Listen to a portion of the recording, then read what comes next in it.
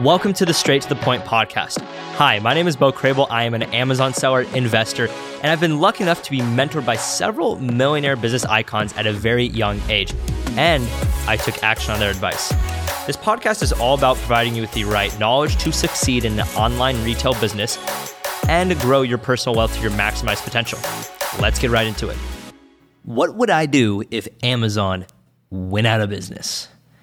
I actually get this asked quite a few times. It's not this question directly, but it's about the question like, how long do you think this will still be a viable business? How long do you think this will be good? X, Y, and Z.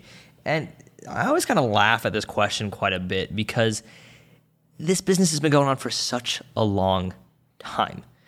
You're buying low and you're selling high. That's the business model. It's nothing different. You're buying physical goods and selling them for higher. It's just that the channel to do that is just a lot more advanced now, a lot more scalable, right? What I'm doing today was not possible 15 years ago. It was not possible 10 years ago. So how I want to answer this is I don't care if Amazon goes out of business because the skill that I have of buying low and selling high, I can go implement that anywhere. However, for the rest of this podcast episode, I'm going to explain to you what my next steps would be if Amazon does go out of business. And then I'm also going to explain to you what if simply the internet, like e-commerce, is just simply not a thing anymore? So this is going to be different than, I'm actually going to make an episode on like, what if I went broke? What would I would do? This is totally different, right? Because I'm selling millions of dollars on Amazon and putting a lot on Amazon, selling on Amazon every single day. Let's first understand the likelihood of Amazon going out of business. You know, if they made a bunch of mistakes, the odds are they're probably not going to go out of business. But let's say they do.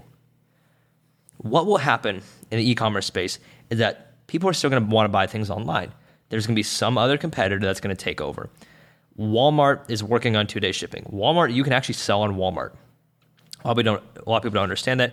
They have Jet, but they're not really that close of a competitor to Amazon. But they are technically a competitor and they could overtake it.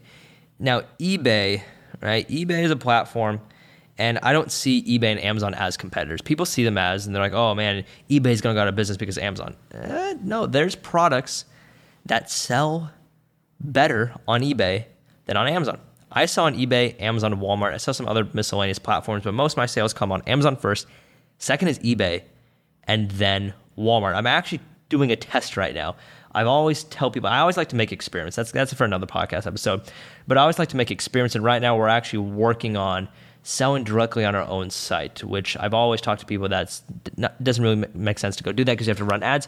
But we're doing it as an experiment right now just because we're making a lot of profit in our business and we want to plant some seeds and make some experience. However, eBay is totally different than Amazon. But let's say Amazon goes out of business. Well, eBay is a platform where you're selling more used stuff, refurbished, and other types of products. Like people buy more used clothing on eBay than anything. So if Amazon goes out of business, what I would do is I'm going to find the next competitor on who's doing that and make sure I'm doubling down on all of those other platforms. I would also probably get on Facebook. What I would assume is that if Amazon went out of business, it would be because maybe some monopoly laws or whatever, right?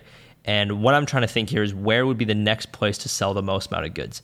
When I got started off in e-commerce is I actually first set up a Facebook page because if you don't know my full story, I was selling socks to kids at school, and then the principals at school told me I can't keep selling these socks on school grounds. So then what I did, I realized, okay, how can I go reach these classmates, these other middle schoolers, without seeing them directly at school? I was like, okay, then one of the platform is Facebook. So I made a Facebook page. It's called, I call it Customized Nike Elite Socks. The page is actually still active today. We have about 4,500 likes off of it, but we've never done anything with it. But then I realized, okay, but Facebook isn't really that great a place to sell on. Or at that time it wasn't. It was kind of weird. Which now Facebook actually has their own marketplace you can sell on there, and I think Facebook would be the only people that really actually take over. They won't even take over Amazon. No, I don't think anyone's going to take over Amazon. But I then went on eBay because I realized, okay, that's where people actually buy stuff. Hey, I want to stop you real quick in the middle of this episode to share with you something super special that I will be doing for the launch of my podcast. And that is that if you leave a review and subscribe to this podcast, you will automatically be entered into a raffle contest to win one of 3 prizes. And those prizes are a VIP day with me. So that's where you'll be able to hang out with me, see how I'm running my business, maybe even hang out with some of my employees and spend a whole day with me at one of the locations I usually live at. So I have a house in San Diego, Nevada, and Puerto Rico. So you get to choose on one of those 3 places. Prize number 2 is full access to a year subscription to my Credible Analyzer tool. If you don't know what that tool is yet, it helps you source out products way faster than you can ever imagine. And you get a full year's access to it. That's one of the prizes. And the third prize is the books Laws of Success and Speed Reading for Dummies. 2 books I believe have changed my life and business. So all you need to do to be entered into this raffle is simply leave a review and subscribe to this podcast. And that is it. And you may win. So the first thing that I would do if Amazon really went out of business, right, would be I would get on Facebook and I would get on every other e-commerce platform as possible. Because what I've done is I actually have created relationships with suppliers. So if Amazon went out of business, I'll probably actually make more money because there would be pretty much no competition and people are going to still want to buy goods. But I'm the one that has created the very good relationships with my suppliers that I can still go buy low and sell higher at. I'm still buying at a very good cost. I'm buying at the same price that Best Buy, Costco, Walmart, etc. are buying from. Actually, there's a lot of times that I buy at a cheaper cost. And you know why? Is a lot of these suppliers that I work with, they hate selling to big box stores.